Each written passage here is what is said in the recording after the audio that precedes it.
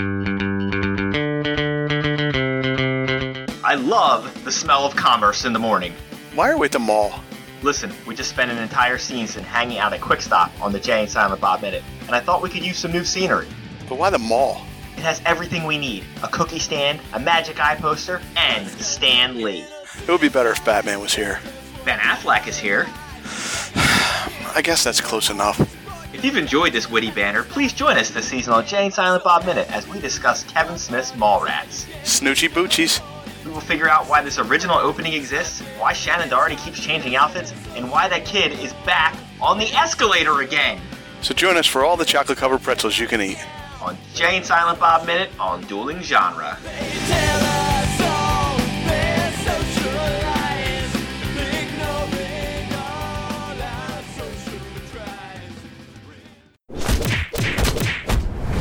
Dueling Genre.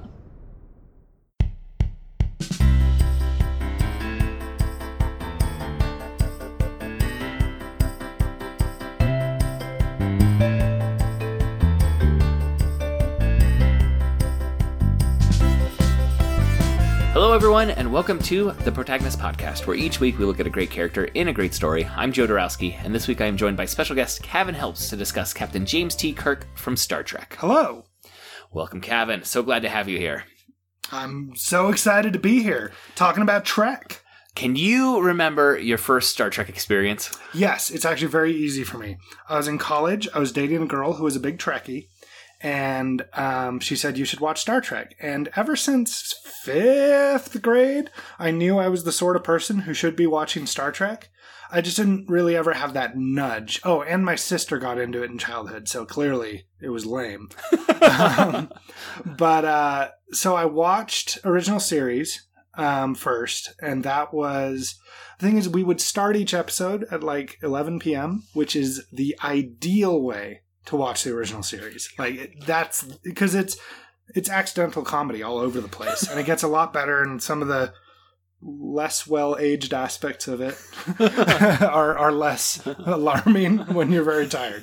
So, yeah, I mean, we're talking about the original series here, and so it is 50 years old. What are we doing? Oh my gosh, I don't know. I think it's 60. 60? Yeah, so, yeah. Well, yeah, it's in the mid 60s. So yeah. I was trying to do math on so air. 50 plus. No, never do math when you're understood. Yeah. Without preparation. But yeah. So there are aspects of both just the way television shows were done, the way science fiction was done, right? And in terms of both the kind of plots you're going to see, but also just the kind of effects that were available at the time that have not aged particularly well. Yeah, and that's even acknowledging this is a classic series for a reason. It's a franchise for a reason. There's a lot to love about this. But sure, there's some parts that maybe you're going to chuckle as a viewer in 2019 watching these shows. Yeah.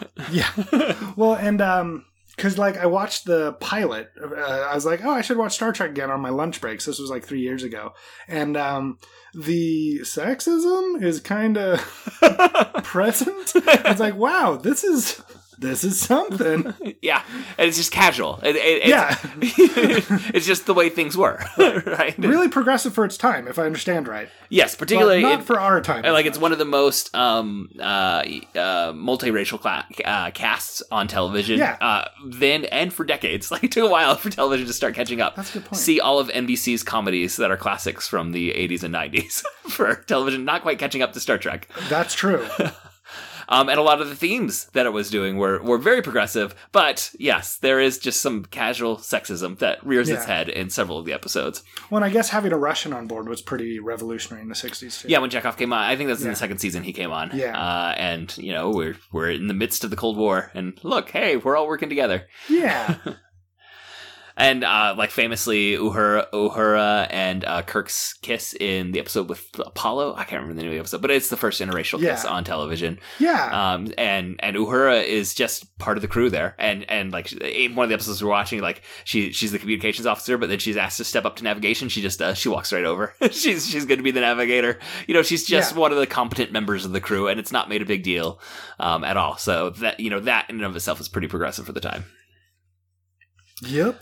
I remember the original series from VHS tapes of a marathon that had aired on Fox when we were kids, and my dad was a big fan of the original series, so we'd recorded all of this marathon of Star Trek. Nice. And we'd pop in those VHS, and it had been recorded on like the version of it that allows you to get 6 hours instead of 2 hours, so it was the super grainy, staticky versions of and it has like the first 3 seconds of commercial breaks. Oh no, it has all the commercial breaks. We were not pausing the commercial breaks. We fast forward when we rewatched those. What happened to Jell-O pudding pops? But periodically in the summer, I know my sister would just pop in one of those, and I'd find myself sitting down and watching a bunch of Star Trek. And so that was kind of my first exposure to it. And a couple times I've gone and rewatched the entire. I think I've seen the entire original series 2 or 3 times. Oh, nice.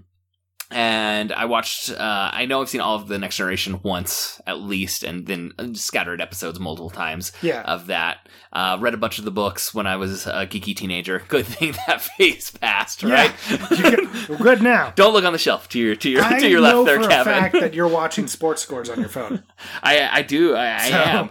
I get more geek cred due to things I'm not into. That's good fandom right there. But I haven't been as invested in keeping up with the current series, particularly because they're behind a paywall on CBS All Access right now. I'm intrigued by them, and I hope to see them someday. But I'm not to the level of a Trekker or Trekkie fan that I'm going to rush out and drop whatever money CBS is asking me to see the new stuff. So I tried to outsmart them because I did the 1 week free trial thing. We waited for the first season to end. We got our week free trial, and then we just blitzed the whole thing. The Star Trek Club was presenting at, I can't remember the name of the convention, a convention up in Pleasant Grove, and then another one in Salt Lake City. And they're like, Kevin, we want you to come talk about Discovery. It's like, okay, I should probably watch it then. and so I watched the whole thing, but then CBS did win in the end because I could not figure out how to unsubscribe. So they are getting your money. Yeah, well, I eventually got back at them, but they got plenty of money out of me before I figured it out. I think that's one thing. A lot of these services that are like, oh, free monthly, they're just waiting for you to not unsubscribe in time before you get your first charge. Shields up. Yellow alert. That was a Star Trek reference, Joe. Thank you. I did follow. Oh, okay. So today we're going to be talking about 2 episodes from Star Trek, the original series. We'll be looking at Balance of Terror, the 14th episode of Season 1, which was written by Paul Schneider and directed by Vincent McKevity, I believe is how it's pronounced, but I'm not 100% sure on that director's name. It originally aired on December 15th, 1966, and it tells the story of the USS Enterprise engaged in a game of cat and mouse with a cloaked Romulan warbird. We're also discussing Obsession, which is the 13th episode of the 2nd season. This was written by Art Wallace and directed by Ralph Senesky. It tells the story of Captain Kirk's obsessive need to destroy a deadly entity that he encountered in his youth. We're focusing on Captain Kirk, who was played by William Shatner, but we should also note that Spock was played by Leonard Nimoy and Dr. McCoy was played by DeForest Kelley. They're kind of the key trio of the original series. A little bit of trivia about Star Trek, which I will just say, there's too much trivia about Star Trek, so I'm really just hitting a few high notes. We're not digging in deep.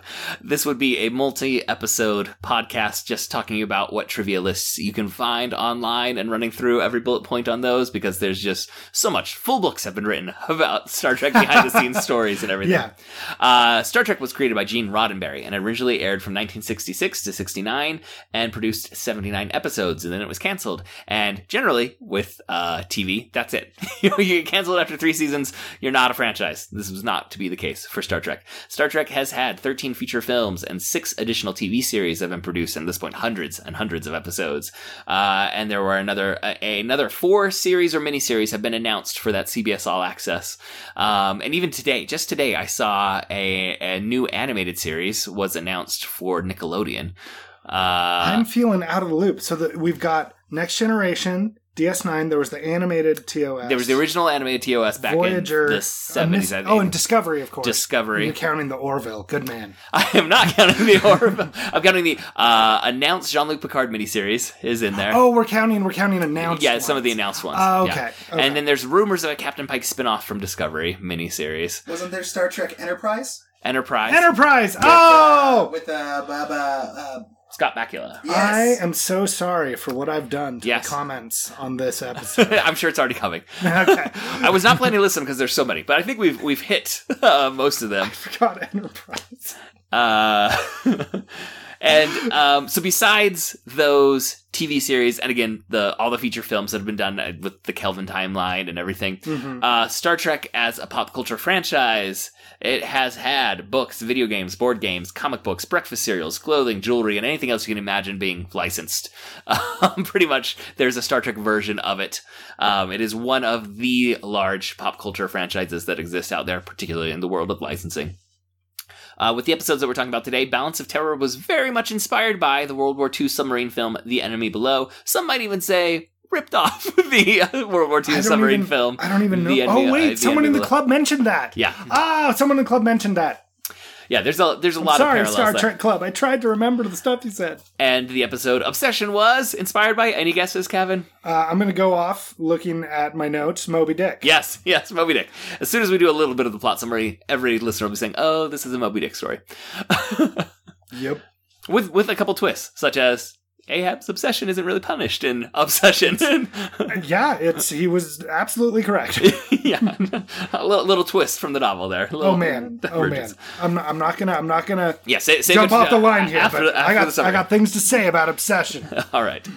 Before we move on to those plot summaries, listeners, we want to thank you for downloading this episode and listening, and we especially want to thank those of you who support us on Patreon. If you would like to support us financially, we invite you to go to patreon.com/protagonist and support our show with at least $1 per month.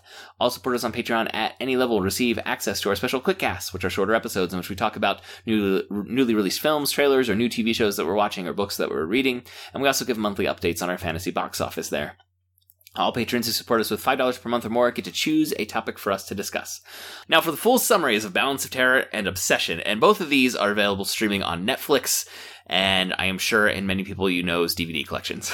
You could find these. All right, in Balance of Terror, Captain Kirk is officiating a wedding when a red alert blares through the Enterprise. Earth Outpost 4 along the neutral zone with the Romulan Empire is under attack. The wedding is postponed while everyone runs to battle stations. We get a major exposition dump from Spock. Earth and the Romulan Empire, because this is the first appearance of the Romulans in all of Star Trek. So almost everything we know about the Romulans after 50 years of Trek is still in this monologue. Earth and the Romulan Empire had a war in their earlier days of space exploration, and involved using nuclear weapons because it was so primitive. They were still using nuclear weapons. And that war ended a century ago with the creation of the neutral zone. The treaty was signed remotely, and nobody has ever seen a Romulan. They never met face to face. They just bombed each other with nukes. There's been no contact with the Romulan Empire for over a century. Earth has several outposts on their side of the neutral zone, but no Starfleet ship is allowed to enter the actual neutral zone. There is a Lieutenant Stiles sitting at navigation who says he had several ancestors who died in that last war with the Romulans, and he is not a fan of the Romulan Empire, and he is immediately gung-ho about attacking whatever has crossed. He's sure something from the Romulan Empire crossed the neutral zone and attacked the Earth outpost. He's right, but he's definitely driven by prejudice. The Enterprise confirms that Outpost 2 and 3 are destroyed, and 4 has been attacked. They get a visual communication with Commander Hansen from Outpost 4, who says there was a powerful energy weapon fired from a ship they could not detect. He says his sensors, and now he says, my sensors just registered a ship for a second, but now they see, he sees the weapon has fired again, and Outpost 4 is destroyed.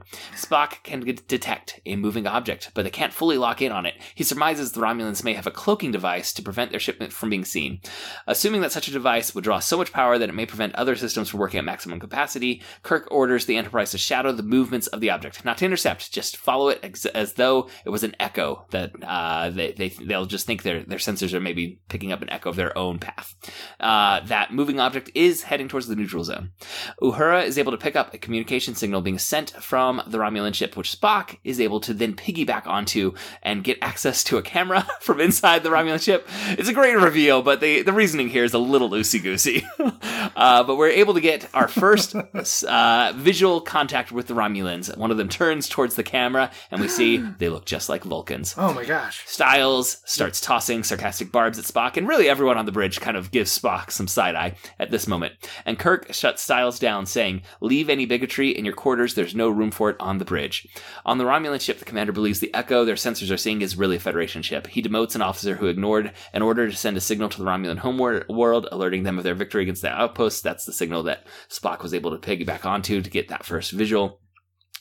Spock suggests that if the Romulans are descendants from Vulcans who had a very warlike past, it would be very bad to show weakness. Styles and Spock both recommend attacking the ship, but McCoy urges caution, and Kirk, though, decides he is going to attack. Now, the Romulans and the Enterprise have several back and forths. I'm not going to describe them all. It's just imagine a submarine warfare. Yeah. Kind of depth charges being dropped. They're not sure where each other are, but they're both making their best guesses, and they each land some blows against each other, but nobody gets the kill blow. It's as though Kirk and the Romulan commander can anticipate each other's moves. Eventually, both ships are damaged and silently awaiting movement from the other. In the end, Styles and another officer are in a room awaiting orders to fire phasers. When damage causes a coolant leak inside that room, Kirk orders phasers to fire. And when nothing happens, Spock runs in. He fires the phasers and pulls the officers out of the room. The Romulan ship is damaged, and its commander sets off the self-destruct so that the Federation can't have any chance to get the cloaking device. Styles can't believe Spock saved his life after all the anger that he had directed at him. The other officer who was in the phaser control room doesn't make it. He was the groom who was supposed to be married at the top of the episode. Kirk consoles the fiancé, and then he prepares for another day in command on the Enterprise. That groom might as well have been wearing a red shirt tuxedo from the opening scene. The opening scene is like pretty ham-handed. This guy's gonna die. Well, and like when I was thinking about this episode when we were choosing episodes for this episode, but I'd forgotten all about the wedding scene. Like I'd forgotten about that character because he's not. Yeah. Although I do like when the woman, listen, buddy, I'm gonna marry you, and it's her superior officer, and you're like, how did that courtship go? This is weird. But that's neither here nor there. But yeah, when you see the guy getting married, you're like, he's dead. Yes. He or her. One of these two was not making it to the end of this episode. That's true. Because she could have died in his arms and he would look up from the camera and go, no! Yeah. That would have been permitted. And then we could have had a long-running subplot of his anger at Captain Kirk. No, wait, there are no long-running subplots in Star Trek, the original series. It's completely episodic. No one remembers what happened last week. That's true. That was the style of television at the time. Because there was no assumption that anyone would ever be able to rewatch these things. It was, you watch it when it's on, and that's it. There's no VCR, there's no recording devices at all. Which there's I don't remember who now, but made a really interesting argument that the episodic nature of the original series helped give birth to Star Trek because they're allowed to do unspeakable emotional damage to Kirk and the main cast, but primarily Kirk, and then just move on, and he's fine. Yeah. There's no sign that anything's happened. Yeah. So. A couple things that... Hold on. Sorry. I gotta summarize Obsession first. I'm sorry. We're doing both at once. That's a good plan. All right. So, in the episode Obsession, while searching for a particular mineral on a planet, Captain Kirk notices a sweet, familiar smell. He orders the crew to do a sweep of the area and fire at any gaseous clouds they encounter.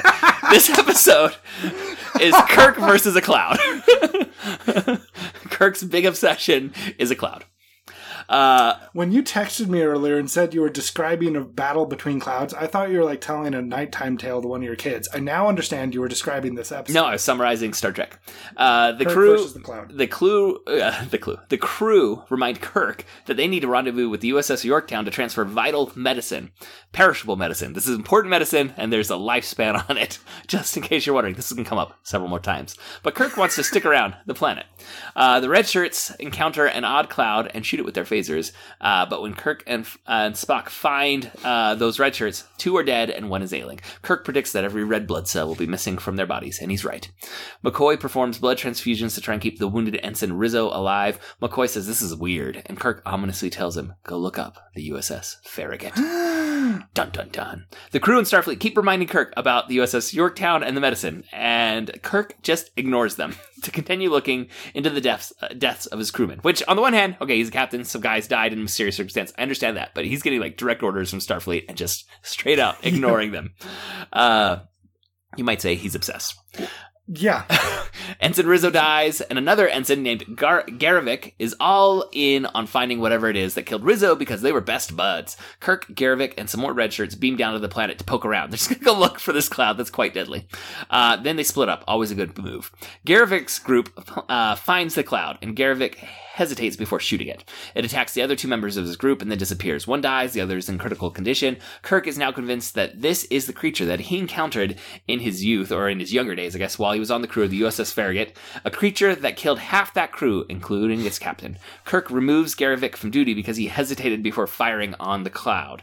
Scotty reminds Kirk they need to go leave and get to that medicine, and Kirk refuses, and he actually says he's tired of Scotty and the other crew conspiring against him. And then he apologizes only for his choice of words. Not for the sentiment. Yeah. Spock and McCoy have a private chat about Kirk's obsession. Spock tells McCoy that on the Farragut... You sound like you're advertising a fragrance. In the middle of it. On the Farragut, Lieutenant Kirk, so this is back when Kirk was a lieutenant, his captain was named Garvik. It was Ensign Garvik's father. McCoy tells Kirk... McCoy goes and talks to Kirk about... Another detail in here that I think is interesting is that Spock's talking to McCoy about also that Kirk was on board that ship, and like it's a revelation. Yeah. Even though it was Kirk who told McCoy, said, hey, go check this out. Admittedly, Kirk could have mentioned it, but apparently it was pretty sensational that he didn't. Yes.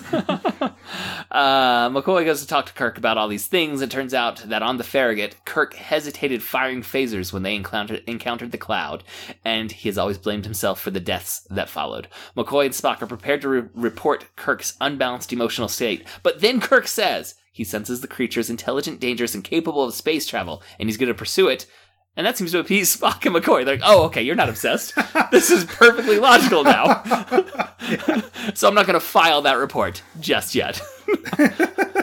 The Cloud is, in fact, heading through space now, and the Enterprise follows it, not towards the USS Yorktown. They're following the Cloud.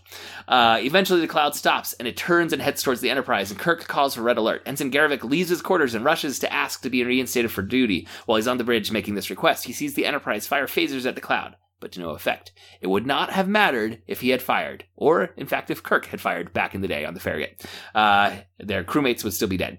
The Cloud is able to enter the ship, and it is in the ventilation shafts. McCoy feels that this is all a result of Kirk's obsession. He's not wrong. But Spock points out it doesn't matter how they got into this situation. Here they are. Now, I think it does matter how they got into this situation. Maybe not in this moment, but they should circle back afterward and talk about how we got here. All right, in the next episode, said Kirk, and then everyone forgot it happened. Yes. Spock accepts that the Cloud is a creature with intelligence. Since it turned and attacked the Enterprise, they decide to flush the ventilation shafts with radiation. That seems dangerous, but okay. Yeah, they put the radioactive waste in the vents. I think they call it the waste. Yes, they do. Yeah. And it's like, these are the ventilation shafts. Isn't this where everyone's getting their air? But they're truly, really... the future is wonderful. They're really interested in getting this creature. While they're implementing this plan, Spock goes to visit Garvik in his quarters to tell him that his reaction was natural and it actually did no harm to his crewmates. The Cloud begins to come out of a vent in Garvik's room, and Spock orders Garvik out while he covers the vent with his hands. This is a shot that I remember from my childhood, where Spock is trying to hold the Cloud inside the vent with his hands. Yeah. And even as a child, I was like, turn and use your back. Something with more mass than your hands with a bigger spread. You already thought it through more than I did, because I was watching it even earlier today. I was like, well, that's not going to work. And I moved on with life. Yeah. Just do something besides your open palmed hands. Although we have to remember that Spock periodically just pulls powers out of his... Maybe he's got a mind meld with the Cloud. As you know, Vulcans can stop air flow. Well, wait for it. Because there is going to be a special Vulcan power. All right, factor coming up. So we cut away, assuming Spock is going to die, but then we come back from commercial break, and Spock is fine because his copper-based blood tastes bad to the aliens, to the alien Cloud. Despite more reminders coming about the medicine, Kirk insists that they need to go to the planet where the crew of the Farragut first encountered this Cloud creature, because it must be the creature's home planet. No real explanation is given on this. It's just his theory. He smelled it. and Spock thinks, speaking of things that are not explained, the creature must be going home to reproduce. He says there's evidence of this. He never says what that evidence is. Yeah. He just says the creature's going to go home to reproduce. And Kirk's like, well, we have to stop it, or there'll be thousands of those Clouds. I mean, you only know of one. Remind me to come back to his evidence, because I got something for you. Okay. So they go back to that planet. Kirk and Garvik beam down with blood for bait and some antimatter as a trap. There are a few hiccups, but Kirk and Garvik beam out in the nick of time, and with some fancy transporting work by Spock, they get off the planet just as the antimatter explodes. End of the creature. End of the episode. Cool. I'm so proud of you right now. That was such a good summary. Okay, so All right. Well, I guess Yeah. at the top, I want to ask: is there one of these episodes you like more? it just in terms of enjoyability of watching the episode, Balance of Terror. Okay. It's a fun little cat and mouse is a good description of it. I hadn't thought of that term, but that's an excellent description of it. And in terms of showing Kirk's character, I think as all discussions of Captain Kirk should start, I have to start with what I call the Doctor Who principle. Naturally, he's a Time Lord, but anything Kirk says is true by definition. This is an integral part of his character and who he is as a man, because I'm going to come to his defense a little bit in the Obsession episode. I don't know if there's like a format you wanted to Oh no! Okay. At this point, it's a free for all. Okay, good. Because the way I remembered these episodes when I chose them is the defining trait of Kirk for me is that he's always right. It's stupid, but it's another way in which Star Trek. Oh boy, I'm going to make another stretch here. Is actually the opposite of Star Wars. Okay, Star Trek tells, and I'm talking about the original series. Leave the other Star Treks off the table. And what about Star Wars? Which one are you talking about? Because there's a lot of Star Wars. Speaking of the franchises, original trilogy and the prequels. I can't deal with the Disney sequels in this particular algorithm. Okay. So equation. So Star Trek tells really stupid meta stories with surprisingly good dialogue in the moment.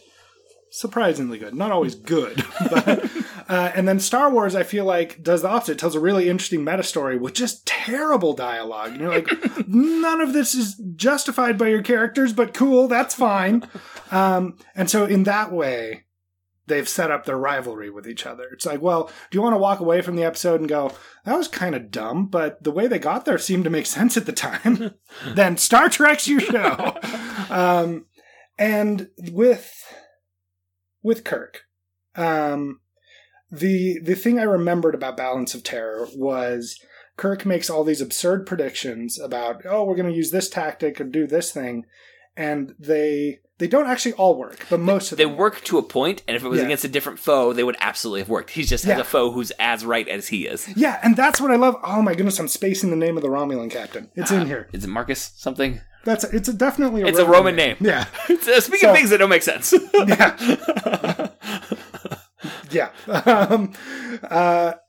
But then he has a worthy foe because it's like reading Dark Force Rising by Timothy Zahn, where he makes Thrawn seem so smart. I keep referencing other properties. Is this within the rules? Oh yeah. Okay. Where he makes Thrawn sound so smart because Thrawn's like, okay, next the rebels are going to do this, and then he shows a scene of the rebels doing that, and that's exactly what the Romulan captain does, and it makes the captain look so savvy. And like it's an enjoyable watch. It's a good show. He's only listed as Romulan commander, actually, on the cast list for that episode. Oh, dang it. His confidant is named Decius. Decius. So he may not have a name. He probably has been given a name, I would guess, in secondary materials. Secondary Star Trek materials. But yeah, they're evenly matched, and so that's why Kirk isn't always right in this instance. So, okay.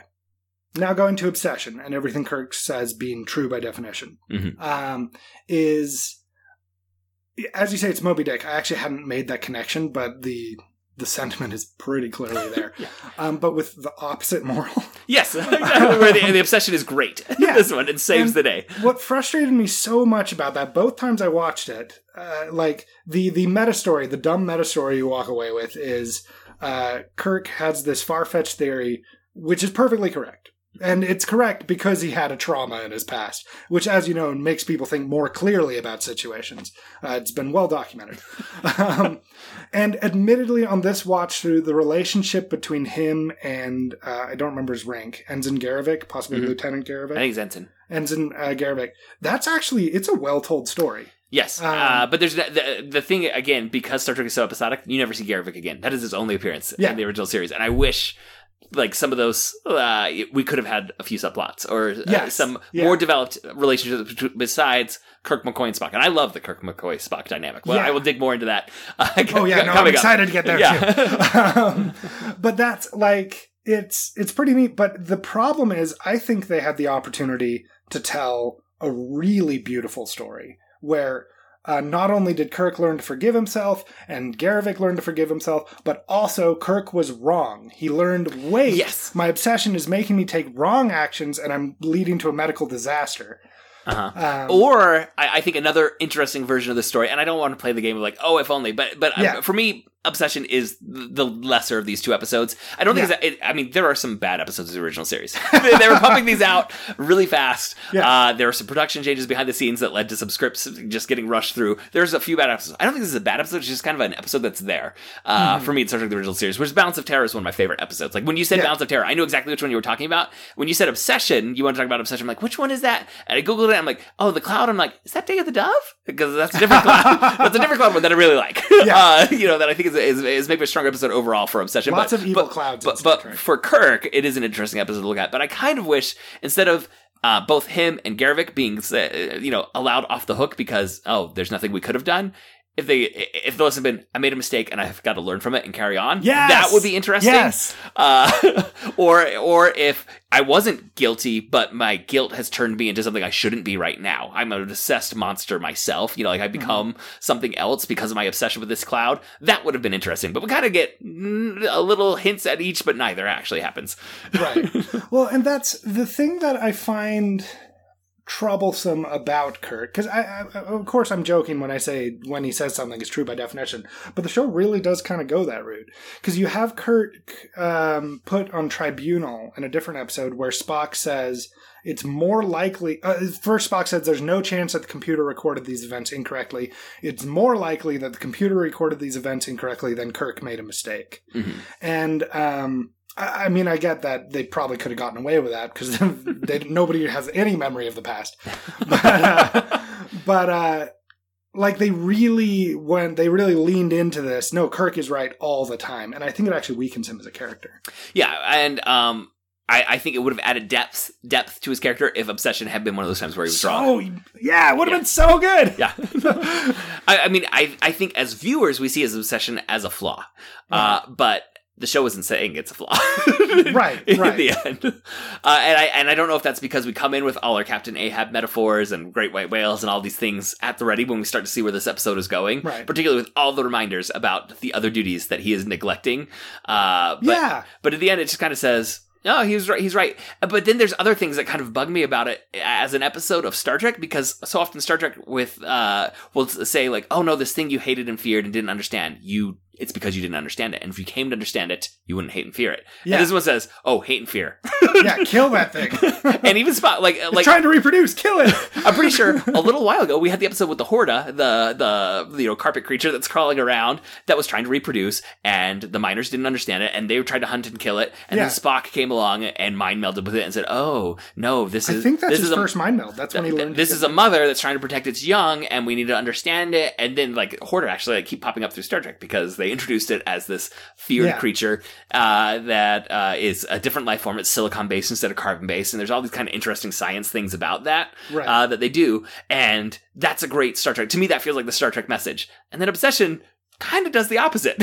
And even Spock himself, who just did that with the Horda, sees this brand new life force that's never been encountered, and says, "Oh, destroy, kill that thing." The other thing I find interesting about it is the writers of the show named it Obsession. We didn't name it Obsession.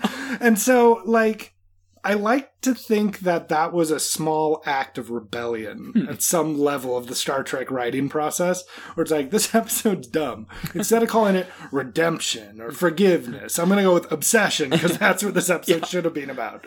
And in comparing these two episodes, both have things that make no sense that you just kind of roll with because it's 1960s science fiction television. Right. And there's the parameters that you were working within then constrained the kind of story that was going to be told, and also dictated the kind of story that was going to be told.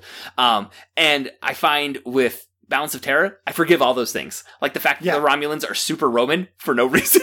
Yes. Like, they've never met Earth. Why? Like, why is their culture entirely built around Roman culture? And things like when... Okay, this is based on a submarine movie, and it turns out in submarines with sonars, you really do have to, like, physically be quiet. And they have everyone be, like, whispering on the Enterprise and whispering on the Romulan one when they're in outer space. Sound is not going to travel through outer space, but for some reason, that's the key thing. And this is Spock bumps a button that sends a beeping sound, and that's like, oh, at the moment of terror, it's gone wrong. That works in submarines. It doesn't really work in outer space, but I don't care, because I like the episode Balance of Terror so much, and I like the feel that it gives. It's very evocative of the tension, and very successfully so I forgive all those things. Whereas with Obsession, I find myself saying, Spock, cover the vent with something more than your hands, because all the smoke's just going to come out. And, you know, like, I find myself leaning into those nitpicks a little bit more. And again, I don't think this is like an awful episode of Star Trek. It's just kind of like, and the themes don't really, for me, sing the true Star Trek message. That Roddenberry, particularly in the 60s, was really hitting. And I know now there's so much Star Trek. You can find lots of other themes. Deep Space Nine is definitely going in a different thematic direction than the optimism of the 1960s original series. But we're still... Discovery, Well, Deep Space Nine, and I haven't watched Discovery, but I assume DS9 as well. Oh, okay. Yeah. Interesting. Okay. I guess it is more political. Yes, absolutely.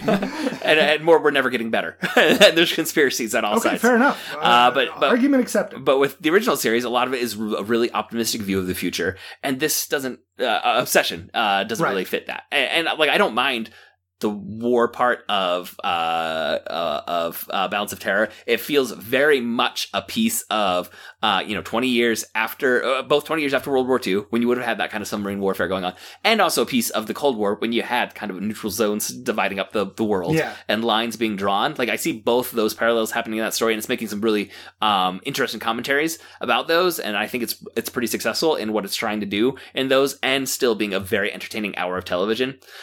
So that's the one that resonates a bit more for me of these two. Right. The thing where I think Obsession deserves its place, not necessarily in the pantheon of Star Trek, but more in the pantheon of Captain Kirk, because the a theme that runs through Star Trek is all the ships that we're looking at are the elite teams, and so the captains, whenever they reference each other, they sort of do so with awe. But even throughout the series, except Discovery, which is a prequel, as far as I know, I haven't seen season 2 yet. But like, they always speak of Kirk with reverence, right? And I think it's because they sort of bought into this absurd idea that Kirk was always right, even when he was clearly wrong. Yeah. So it's not, I agree with you that it's not an optimistic view of the future. Although, to be fair, I don't know that original series encapsulated that quite as well as the other shows.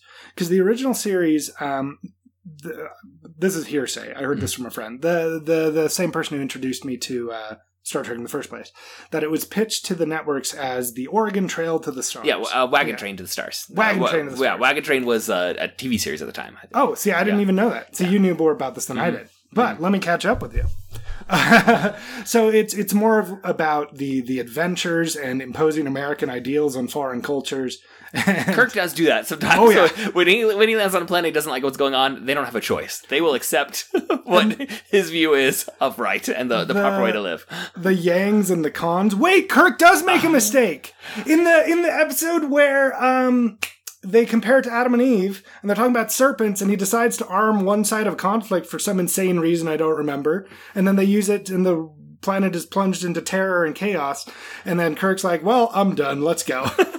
So, haha! I found the chink in your armor, buddy! I got very distracted.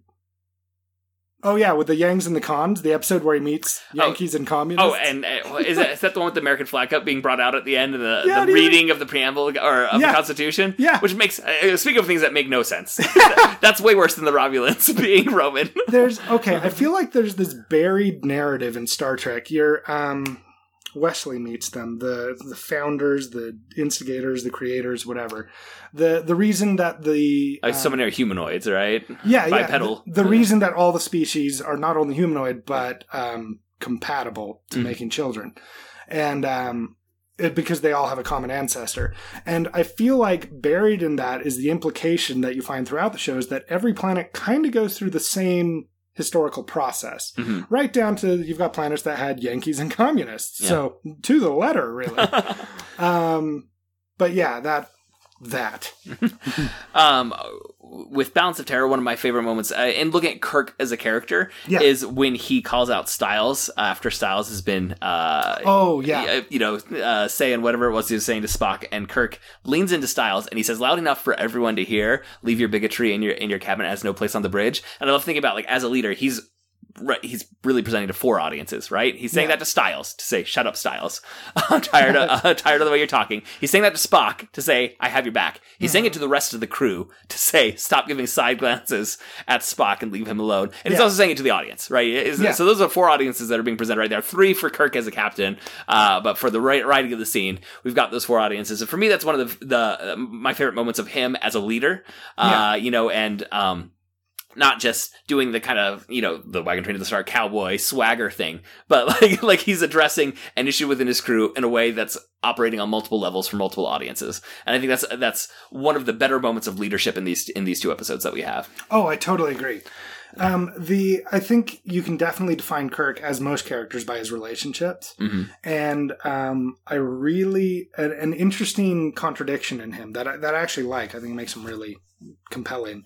Is he expects absolute obedience from his inferiors, even when they don't understand the reason. And for TV drama reasons, he doesn't usually tell them why. He gives an order and everyone gets to look confused for a little bit sometimes. Yeah. It's like, haha, I'm so smart. But then he also consistently disobeys orders from his superiors. Yes. And it set up this wonderful thing in Star Trek where the thesis of Star Trek is a good leader is someone who gives the right orders, Galdern, even in the face of ignorance, or unexplainable obsession. It's not unexplainable, I guess. That was unfair. Of me. Unhealthy obsession. Unhealthy obsession. But then also knows when to tell her commander to, "Screw you, buddy. I'm going to do my own thing," which crew members start doing a lot more in later on series. Not so much in the original. Well, we start to see more developed, like a broader cast of crew, right? Where in the original series, it really is these 3, right? And that's true. McCoy and Spock disobey orders all the time. Yes. So, but Next Generation, it's suddenly you're gonna have a core cast of, is it 6 kind of that you get with we don't need to play this game again. Deep Space Nine, I think it's even more. There's just like more and more core casts, and when they all need story arcs, some of those story arcs are going to be going rogue, doing things on their own, developing their own sense of morality and ethics and what's called for in those situations. Right. I do want to make sure we touch a little bit on the Kirk, Spock, McCoy dynamic, and that's something I think Obsession does really well. Actually, is playing with that dynamic. Occasionally, when I'm teaching a class and I need to touch on explaining classic Greek forms of rhetoric, and we got to talk about ethos, logos, and pathos, I often jump to the Kirk, Spock, McCoy, or the Harry, Ron, Hermione triumvirate to explain these. Because Spock works really well for logos because everyone knows Spock is logic. Like even if you don't know a whole lot about Star Trek, I think you've probably just through cultural osmosis have learned Vulcans are logical. They're driven by logic. Right, and so that's appeals to logic are logos. That's when you're like laying out the reasons, and you're debating the consequences of actions. Whereas pathos or pathos, I have heard both my entire life in academia, and I don't know which is right. But they I wouldn't dare venture a guess. I say pathos, but now I'm nervous about that. Yes. In the same conference, like in one academic conference, I heard 2 different presenters like pronouncing it very distinctly the opposite ways, and they both clearly felt their way was the right way, and the other person was wrong. This is a talk about pathos. It's pathos, Barbara. And that's McCoy. Like McCoy, even though he's a medical doctor, he is all emotion, and his appeals to Kirk in both Bounds of Terror and Obsession, they are emotional appeals. Yes. About what he's feeling, what are the emotional ramifications, not the logical ramifications of these of his actions. And then ethos is authority, which is Kirk. And part of this is what that gets established in Star Trek is he establishes his ethos because he's right, because he's Kirk. As you said, like you have to accept it. There's also the rank aspect of it, right. And it does also get tied into making the moral and ethical decisions, which lends people to give you that authority. or makes people give you that authority. So Kirk is kind of the center of those other two poles in terms of that classic Greek rhetorical tradition. And I think Spock in both of these is also like he is operating from logic in what he describes. Right. Even in Obsession, when we're kind of like, like I don't agree with all the logic that you're presenting, but he does it from that point of view, saying, well, there's evidence this creature is going to spawn and it will become a threat to the entire galaxy. Which again, how old is this creature? Has it never spawned before? Has it never? Because it seems like if they kill this one, they've nipped this issue in the bud. They got it. And so like it doesn't take that next step of logic, but when he sides with Captain Kirk, that is how it gets presented. Right. And I love seeing that interplay. And the consistency with which those characters do play. Now, there are obviously going to be some exceptions because this is 1960s television and they were doing what was dictated by the needs of the episode sometimes. And sometimes the storyline means McCoy is a little less emotional. Sometimes in one episode Spock is really emotional. But that is the whole point of that episode. But I just enjoy their dynamics from that point of view. So I had what I thought was such a smart-sounding description of that trio, but it's way worse than yours. I'm going to run with it anyway. Yeah, please do. Give it to me. Because I feel like the way it's presented, leaving Klingons out. No, we'll bring Klingons in. Please. Always welcome. Because Klingons are in TOS, but they don't really come to themselves until Next Generation. Yeah, it's not the Klingons we know. Right. No, you know what? I am kicking Klingons out. In TOS, there's just a lot of really thick grease paint on that Klingon. Yeah, well... And in HD, it really shines. Well, Enterprise, the show I forgot existed, it actually explains the forehead differentiation. Thing, yeah. But, so, like... McCoy represents unbridled passion, and then Spock represents stone-cold logic, and then Kirk is negotiating between the two. The negotiation of those two ideas. Mm-hmm. And they feel like two different aspects who are present in Kirk. And it, like when he talks to Spock, he's advocating for McCoy, and when he talks to McCoy, he's advocating for Spock. And I thought I was so smart when I came up with that, but then you threw Greek into the mix. And I love what you're saying. I really like that, particularly your insight that that there are aspects of what Kirk is wrestling with, and whenever one's present in the form of McCoy or in the form of Spock, he kind of voices the other side. And it makes the conversations between McCoy and Spock just so delightful. Which don't happen often. And that I think that is my favorite moment in Obsession is actually the McCoy-Spock one-on-one. Oh yeah, and they have like a cooperative moment. Yes. That's exceptionally rare. And it's so great. I think it is a highlight of that episode. Yeah, the... Man, Starfleet, just like, I think about their chain of command, because it's pretty well established that the doctor on board can just overthrow the captain. It's like, the captain's sick, I'm captain now. Or I guess it would go to the first officer. I think it goes to the first officer. It's not the doctor suddenly steps in. This is a medical coup. You've heard about these.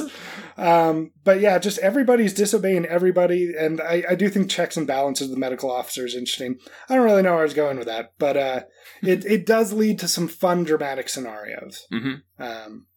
That's my whole thought on that topic. One thing that I think is interesting in any analysis of a character is looking at the character arc. And this is one place where the Doctor Who attributes of Kirk become a major problem.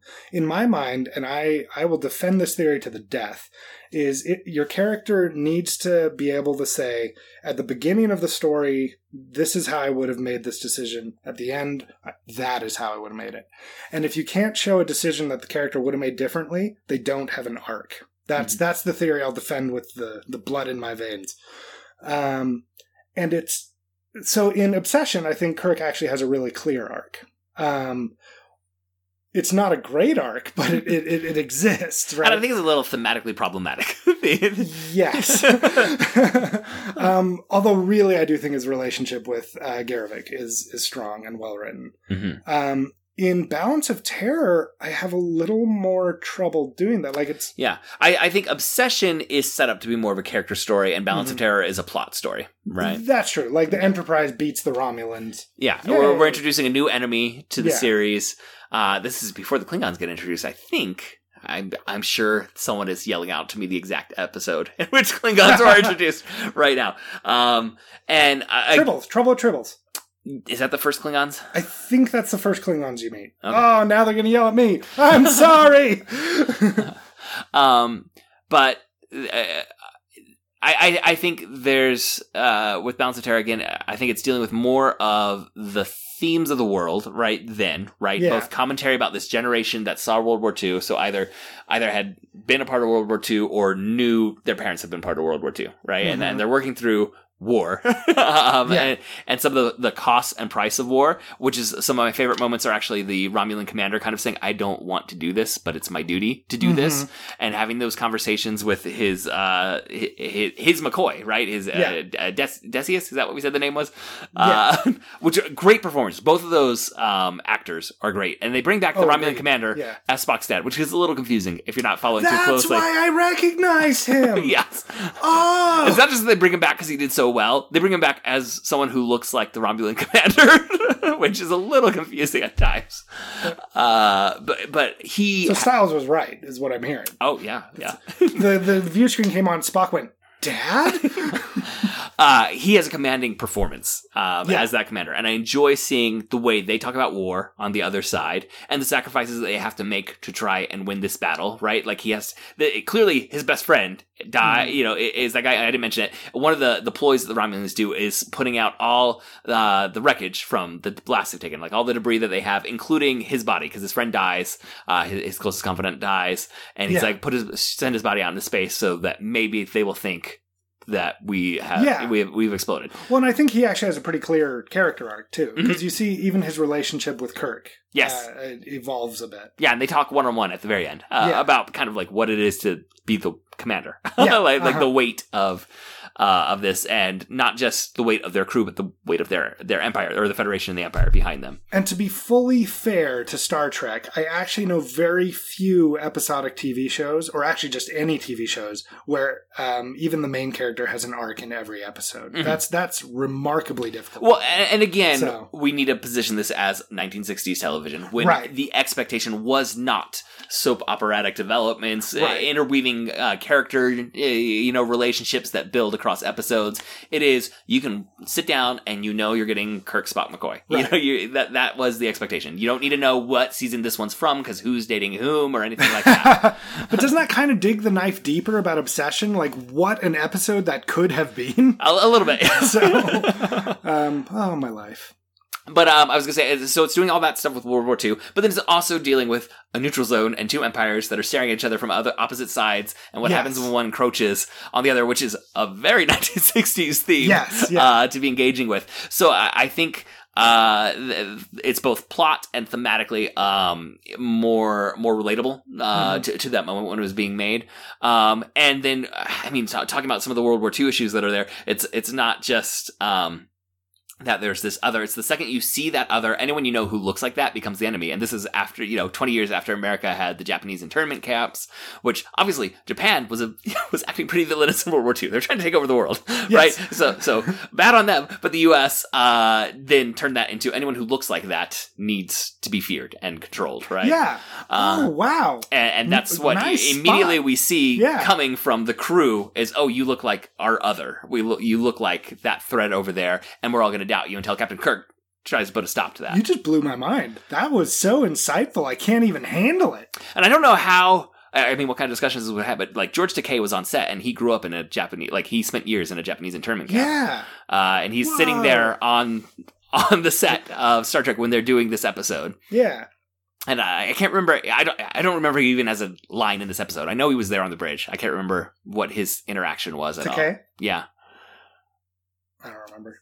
But, these are, not like universal themes. These are very specific themes to that moment in history. Whereas obsession, that's a more universal broadly. You can move the idea of obsession driving you to do actions into any period. Right? Yeah. So that one's kind of speaking to a broader issue. And again, I'm not wild about where it lands on the issue of obsession. But I think Balance of Terror is a very specific moment that it's addressing. Yeah, I love that. There's, I want to change subject. Go ahead. Completely. Because I feel like I've been a little hard on Kirk And while I do think there are significant problems with him as a character, I do think there's a lot to recommend him.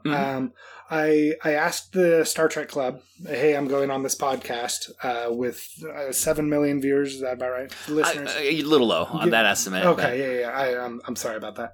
And I'm going to talk about Kirk. So tell me what you like about Kirk. And it immediately devolved into who is better, Kirk or Picard.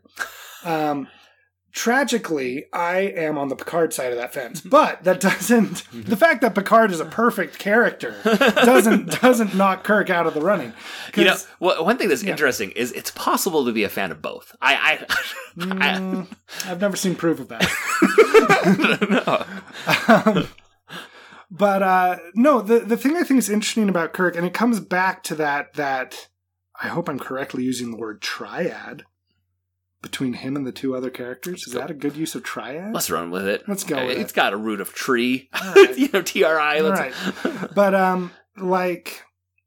I do think they did a good job making the different captains different personalities. And Picard is everybody's dad, everybody's space dad. Like he's reasonable and peaceful, and he's a strong negotiator. And frankly, I would not describe Kirk as any of those. However, Kirk is a frontier captain, right? He doesn't as much have the Federation bearing down on him. And so Picard is a civilization captain. Like, things are settled. Whoa, yeah. Where, the Federation's all here. Yeah. Kirk is like, where's the outer fringe? We're going. Exactly. And every Star Trek show, arguably not DS9 as much, and Discovery is really doing its own thing. But all the real Star Trek shows have the captains put in situations where there's no authoritative guidance. I don't know words. Words are hard. That's right. It's just an audio medium. We're fine. But they have to, good. But they have to make command decisions, and they're big philosophical choices that they're making. And I think in that respect, Kirk does pretty well. Like, he's a man of action when he needs to be. I think you could argue that he makes serious mistakes and that he's arrogant to a fault. But, the universe bends over backward to agree with him most of the time, so he's good. I think and some of this is different medium and different kinds of storytelling that's going to be taking place. But when we get to the films, we see different sides of Kirk and different facets of his leadership than we do across these 79 episodes of TV, which are, as we said, varied in quality, and some are great. Some are like classic moments of television, are in some of these, that are going to be in, top 10 lists. And then there's some rough episodes, Cat's Paw, Spock's Brain. These aren't highlights of television history here. But I think Kirk is always going to have a place in the pantheon of interesting characters that are part of popular culture. Yeah. And some of that is because of the interactions that he has with McCoy and Spock, but I think some of it is there's just something about this confident captain that's on the edge of space that is kind of imposing his will on the universe around him. Yes. That can make entertaining television. And I think Star Trek successfully does engage with some heady thematic issues in a lot of these episodes. And I think Kirk being a voice for some of that, and there's going to be the Kirk monologues that come in some of these episodes. Yes. And sometimes, when we say he's kind of this swaggering cowboy, sometimes he does this word fighting with a computer to melt the computer, right? Yes. It's not just that he goes in with phasers blazing, which is what we kind of see in Obsession, and we definitely see. And, it's violence is going to be the answer. That is not what we get in every episode of Star Trek. It's what happens to be in these two that we're looking at. But I think we are giving too little praise to Kirk if we just say, he's not great in Obsession, and Balance of Terror is a really good plot episode. Well, and there's something so endearing about the loosey-goosey nature of the original series, because of course they didn't know that there was going to be 6 apparently Star Trek shows because Enterprise got made at some point. And so they didn't have the burden of Star Trek's history on them. And so they're hey, we want to do an episode about submarine warfare. Now we want to do a logic puzzle where now we'll do Alice in Wonderland. Yeah. And it's kind of fun. It's kind of like playing D&D with the makers of Star Trek a little bit. Yeah, and because there aren't these continuing threads that go from episode to episode, they're there could be some wild tonal inconsistencies Yeah, from one to the yeah. next, which, like you said, is actually kind of fun Yeah. to have. Whereas with like modern storytelling, well, like there's the romantic subplot that's always going to have the same tone, and that's going to help dictate what every episode feels like. For modern day hour-long dramas, that's just part of the way it goes.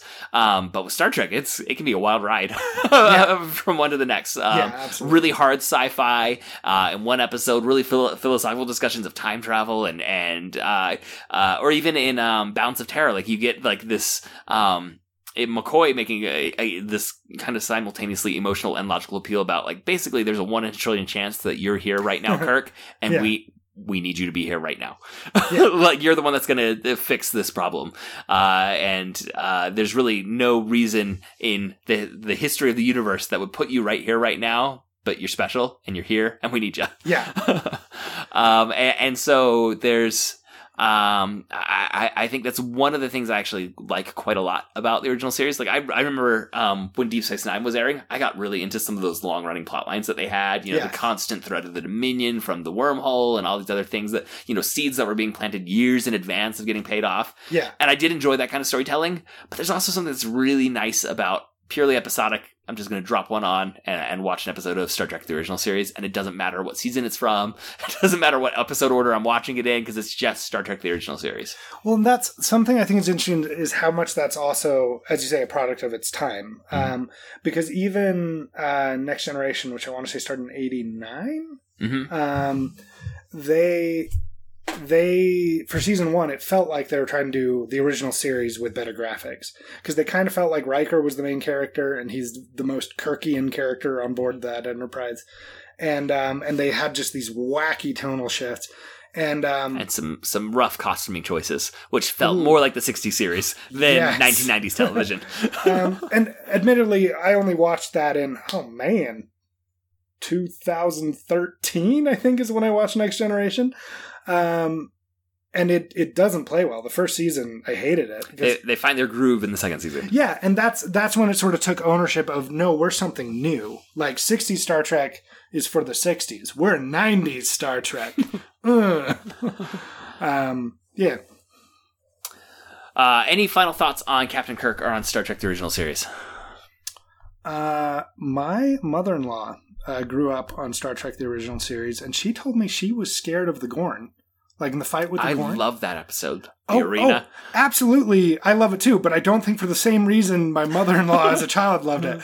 But it's a fascinating thing to me. Again, talking about Star Trek being a product of its era, that like when you've got an actor who clearly can't see fighting Kirk, but that worked. Like people were more willing to engage in the suspension of disbelief. And so I mourn for my own generation.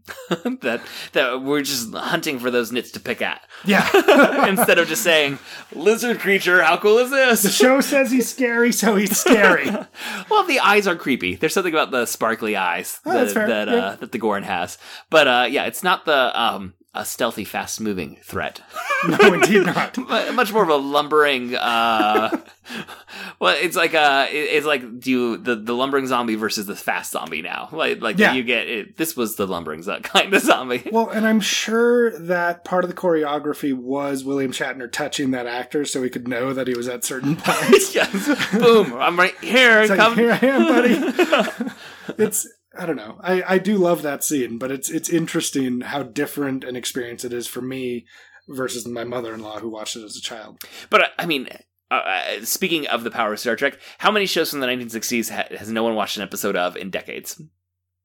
All of the shows. But Star Trek is still in heavy rotation in fandom. That's a good point. And so even though there are those nits to pick and things that stand out as being from a different era of TV production, something about it was catching lightning in a bottle, I think. Absolutely. There's things that maybe rub us a little the wrong way when we watch it, but I still watch it. I've still shown my kids episodes of Star Trek, the original series, and I have not done that for many other shows that are 50 years old. And people say, and I think this is a fair, not a criticism, more an observation, that Star Wars seems to have aged better than Trek because Star Wars makes no attempt to predict technology. Mm-hmm. Whereas the future technology in Star Trek looks antiquated now. Like, they didn't predict Wi-Fi, which is a pretty big one. Yeah, and there's still like reel-to-reel tapes and some in a couple episodes. Yeah. But then they had also like the communicators, obviously for the 60s, that wasn't happening, and they got that. Yeah. We're already there. And so yeah, there's a weird hit and miss of the prescience for the future. Yeah, the thing. Though, like at the beginning of I love this at the beginning of Balance of Terror. There is it Scotty setting up this giant camera on the wall, saying, "We're going to broadcast this to the whole ship." Oh yeah, and it's like a TV camera is being mounted on the wall. The chapel. Whoa, broadcasting video. But no, the thing that I think let Star Trek sort of pass muster is that the solutions in the original series, especially even compared to the other Star Trek shows, are rarely technological. They're usually human solutions. Like, and the 2 episodes we looked at, if we assume that Kirk took the right course of action and obsession, then it's because of Kirk's boldness and bravery and willingness to stand against the odds that they were victorious. It didn't have really, the technology was part of it, but it wasn't the fulcrum of what. And in Balance of Terror, like they almost like they use this cloaking technology, which I think this is the first time the Romulans are there. This must be the first time there is cloaking technology in Star Trek, and they're really just using it to tell us the submarine war story, right? To have these ships hunting each other, and they make reasons why the Romulans can't really quite see the Enterprise, and they have the cloaking technology so the Enterprise can't see the Romulans, and so the technology's there, but it's actually to tell kind of an older story. Yeah, and that I think that's part of why it stood the test of time here. Is it? For all its weird kookiness, it asks big questions and it tells human stories. Yeah. Oh, well, thank you, Kevin, for coming on and talking about Captain Kirk and Star Trek: The Original Series. Now, you are a first-time guest on the Protagonist Podcast, not a one-time guest. You're going to be coming back. But whenever we have first-time guests, we do like to ask them a question. Our podcast is all built around great characters and great stories, so we always ask, if you could have a dinner party with any 5 characters that you just want to hang around with to enjoy the conversation, what fictional characters would you want to have with you? So here are my follow-up questions, because this is important. Okay. Is there any chance these characters will fall in love with me? We specifically say just to enjoy the conversation because we don't want to know who you have crushes on. Okay, fair enough. But sure, I guess that's a possibility in your headcanon. That can happen. Okay, cool. Well, I have plenty of fanfic. Because otherwise there'd just be a lot of people saying, well, I always had a crush on this character when I was growing up. So Scarlett Johansson and then am I safe? Are they going to hurt me at this time? Oh, like if you have a serial killer in your group? This is a safe dinner party. This is a neutral, It's setting. Safe and it's agnostic as to whether they'll fall in love with me. Yes. I'm going to assume not. I'm here for the conversation, not for them falling in love with me. Yes. All right, cool. That does wipe out a fair number. I mean, feel free to still have them there, but okay, so Daenerys Targaryen would be high on my list. Okay. Because I think she's an interesting expression of power and stubbornness. For any listeners who are unaware, could you give... Oh, I'm sorry. So she is from George R. R. Martin's book series, Song of Ice and Fire, or if you're not as hipster as I am, the TV show Game of Thrones. Both really great. I wiped a tear. Sorry, that doesn't translate to radio. And yeah, she is one of many aspirants to the throne in a kingdom that's going through a succession crisis. All right. Who else do you have coming? So I would definitely invite Pam Beesly. From The Office? Yes. The Jenna Fisher character. Yeah. I also wouldn't mind having dinner with Jenna Fisher. She talks about acting a lot. Seems interesting. But she's a non-fictional character. So she's out of the running.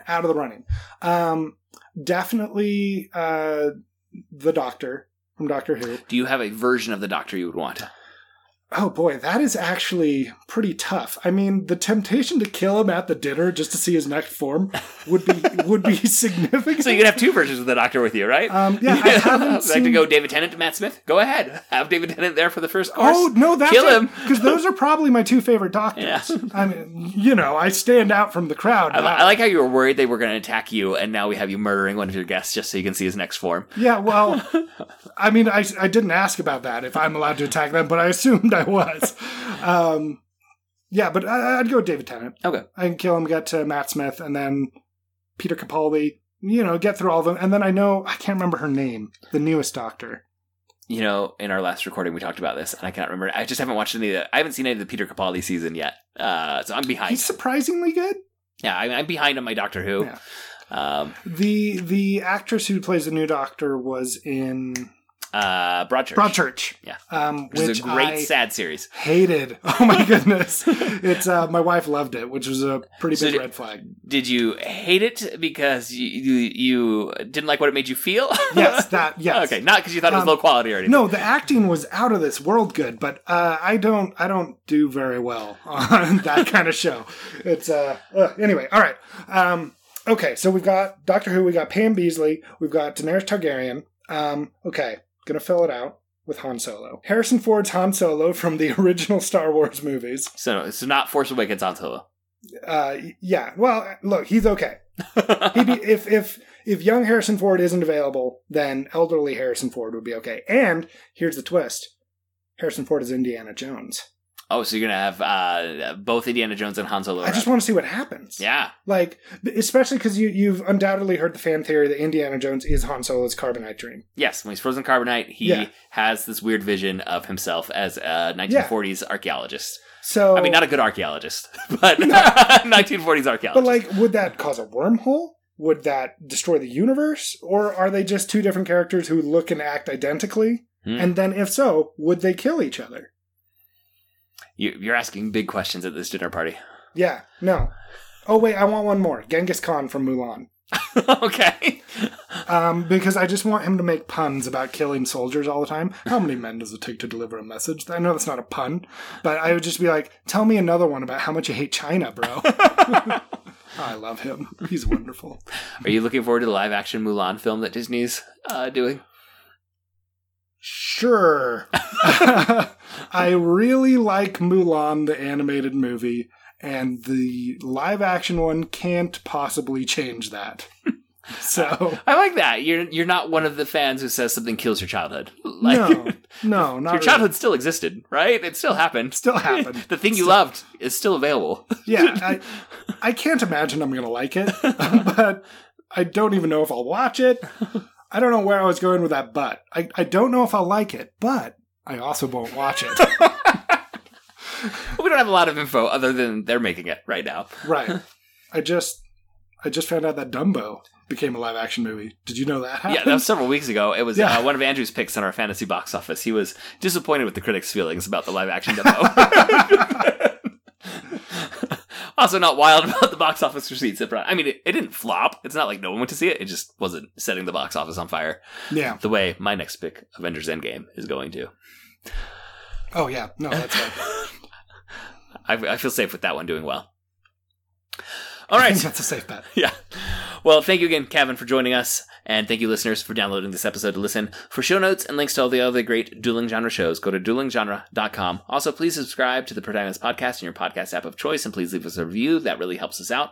We would like to thank Nick English, who designed our logo, and Scott Tofty, who composed our theme music. If you enjoyed this episode, you might want to go check out episode number 10. That's years ago at this point, when we talked about Geordi LaForge in Star Trek The Next Generation. Or episode number 224, when we talked about Starship Troopers, a different kind of science fiction that's still dealing with a lot of themes. You can reach us by emailing feedback at protagonistpodcast.com. We're also on Twitter. You can follow at protagonistpod or at Jadorowski, and our producer Andrew is at DizMinute. Our Facebook fan page is facebook.com/protagonistpodcast. Kevin, is there anything you want to plug for this episode of the Protagonist Podcast? There totally is. At the time of this recording, we only have one episode out, but I am on a podcast called Dice Buddies, where I play Dungeons and Dragons with Tori Pence from Studio C, Zach Atherton, who owns an improv comedy theater, Tanner Rolfe, who's a stand-up comedian, and then Rena Mira, who's a cosplayer. And I think we're pretty great. We sometimes sing. This episode is actually dropping really close to recording, so you may have 2 episodes out. It's possible. Is Dice Buddies going to be a weekly D&D? We're currently planning on publishing every 2 weeks. Okay. We all have nightmare schedules, so we'll see how we do. Hard to get together sometimes. Yeah. Well, we invite our listeners to go find that. Do you have a webpage or anything for that? Not yet. I was just looking to see if we owned a domain on the drive over here. Because, I work on the internet while I drive, like every safe person. Don't do that. No, okay, sorry. Here's the true story. I checked it before coming here when I was in the bathroom. That's on the radio. But we're... I don't know how you think this is distributed as a podcaster yourself. But if you go to but it is not on the radio. If you go to YouTube, everything's radio. If you go to YouTube, look up Dice Buddies, like Dice Friends. We're one of the channels with that name. And domain coming soon. Is Dice Buddies available through iTunes or not yet? I've been talking to our tech guy about getting that done, but it hasn't happened yet. So right now we are exclusively on YouTube. All right. But sounds like you had a good group there. Recommend it. And have thoroughly enjoyed having you on this episode of the Protagonist Podcast. Yeah, thanks for having me. Thank you again for listening. And we'll be back next week to discuss another great character in a great story. So long.